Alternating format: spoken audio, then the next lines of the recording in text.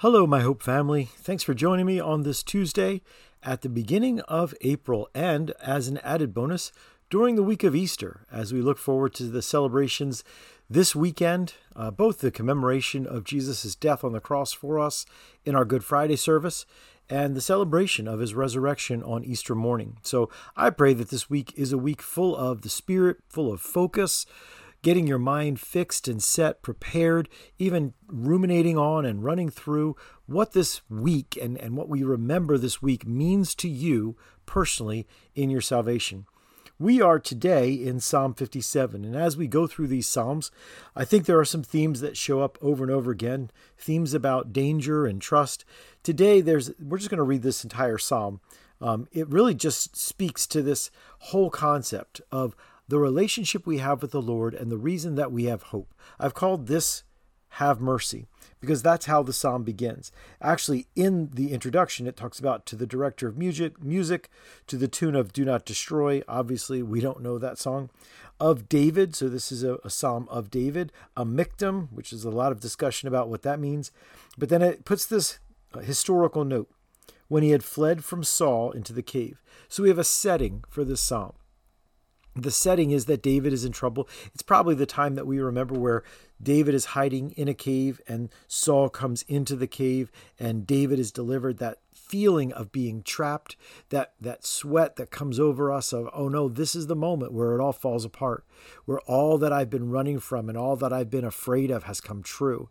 What am I going to do now? This song reflects David in that moment.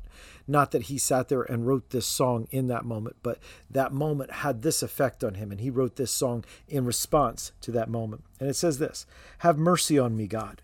Have mercy on me. For in you I take refuge. I will take refuge in the shadow of your wings until the disaster has passed. I cry out to God Most High, to God who vindicates me. He sends from heaven and saves me, rebuking those who hotly pursue me. God sends forth his love and his faithfulness. I am in the midst of lions. I am forced to dwell among ravenous beasts, men whose teeth are as spears and arrows, whose tongues are sharp swords. Be exalted, God, above the heavens. Let your glory be over all the earth. They spread a net for my feet. I bowed down in distress. They dug a pit in my path, but they have fallen into it themselves. My heart, O God, is steadfast. My heart is steadfast. I will sing and make music. Awake, my soul. Awake, harp and lyre. I will awaken the dawn. I will praise you, Lord, among the nations. I will sing of you among the peoples. For great is your love, reaching to the heavens. Your faithfulness reaches to the skies. Be exalted, O God, above the heavens. Let your glory be over all the earth." So as we read that, one of the things you recognize is a familiar thing about music and songs. There's a chorus here, verse 5 and verse 11, "Be exalted, O God, above the heavens. Let your glory be over all the earth." Thematically, as the chorus, this is part of what David holds on to. In this moment of danger and despair, this moment when it feels like all is lost, David says, "But God, your glory will be shown. So be exalted above the heavens. May your name be great. May your story prove out your goodness and your faithfulness." So David turns his attention there in this chorus, in this song that he writes. I just want to look at three things from this psalm. The first of it is simply this. When we say have mercy to begin, the idea of mercy in Scripture is often connected to God having compassion for us, kindness, a tender-heartedness towards us.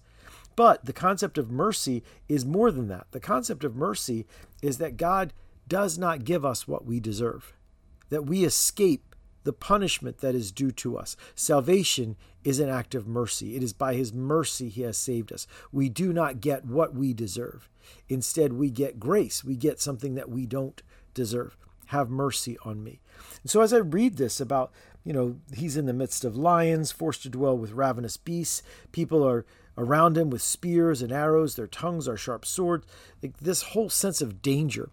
What I notice about that is that David says, have mercy on me. Don't let this come to me. I think sometimes we presume that we deserve a good life, that we deserve provision, that we deserve protection, that we deserve blessings. But David writing, have mercy, really is corrective to us. Everything that we deserve is what we actually don't get. All of the results of our own mistakes and choices have a breaking effect on our relationship with God, and they have a sowing and reaping effect on our lives, and reaping always comes back as a bigger harvest. So there is this sense that I go to God not with a sense of you owe me this and I deserve that, but with a sense of, God, have compassion on me, have mercy on me, don't give me what I deserve, instead reveal your goodness in my life. I think that corrective of just our attitude and our mindset could be so helpful, that when hard times, lean times come into our lives, we don't feel like God has betrayed us. Instead, we feel like, well, this is probably what I deserve. This is probably the right things for my life. Without the mercy and grace of God, this is what life is.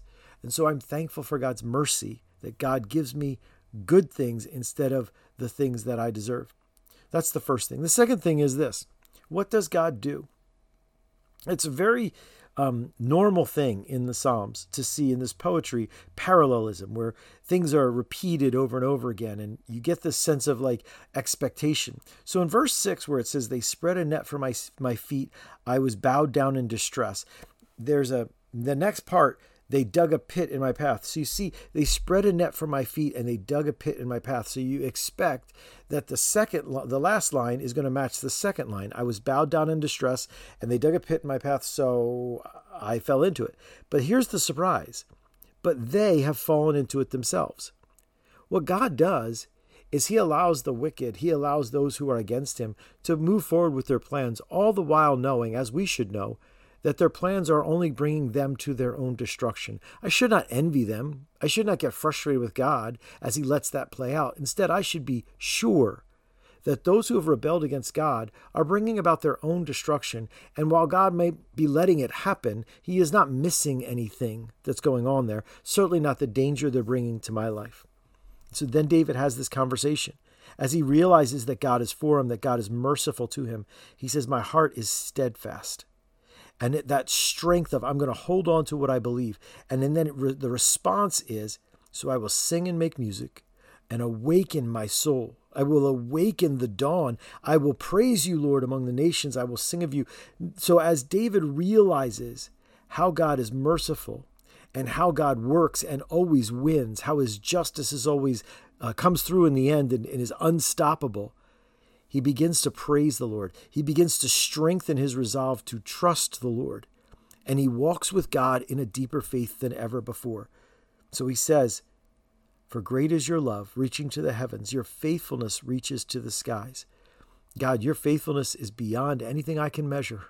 I've seen it in my life, and I even see it in this situation, in this cave where Saul comes after me. And certainly from that example, when Saul came into the cave and delivered Saul into David's hands, and he could do whatever he wanted with him, and David decided not to harm him in any way.